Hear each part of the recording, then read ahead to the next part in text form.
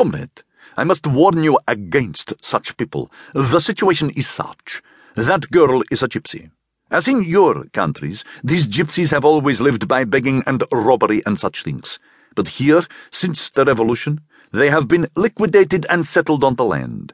Now, the liquidated gypsies are a respectable fraction of the Soviet Union. Some of them are even doing good work for the 5-year plan and the collectivization of the land.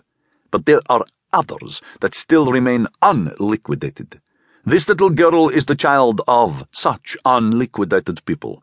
By giving her money and food, you only encourage her parents to remain unliquidated, and therefore you are committing a counter-revolutionary act. For they take, of course, the money from her and drink it or speculate with it, being addicted to various illegal practices. Also, begging is condemned by Soviet law. So, you see— "Oh, for Christ's sake!" I cried angrily. "Do let a fellow have some fun.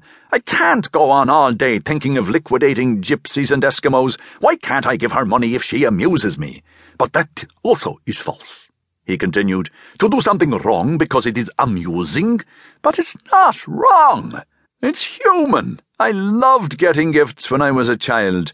It's really so sweet and gives great pleasure to children and softens their little cruel natures. Fact."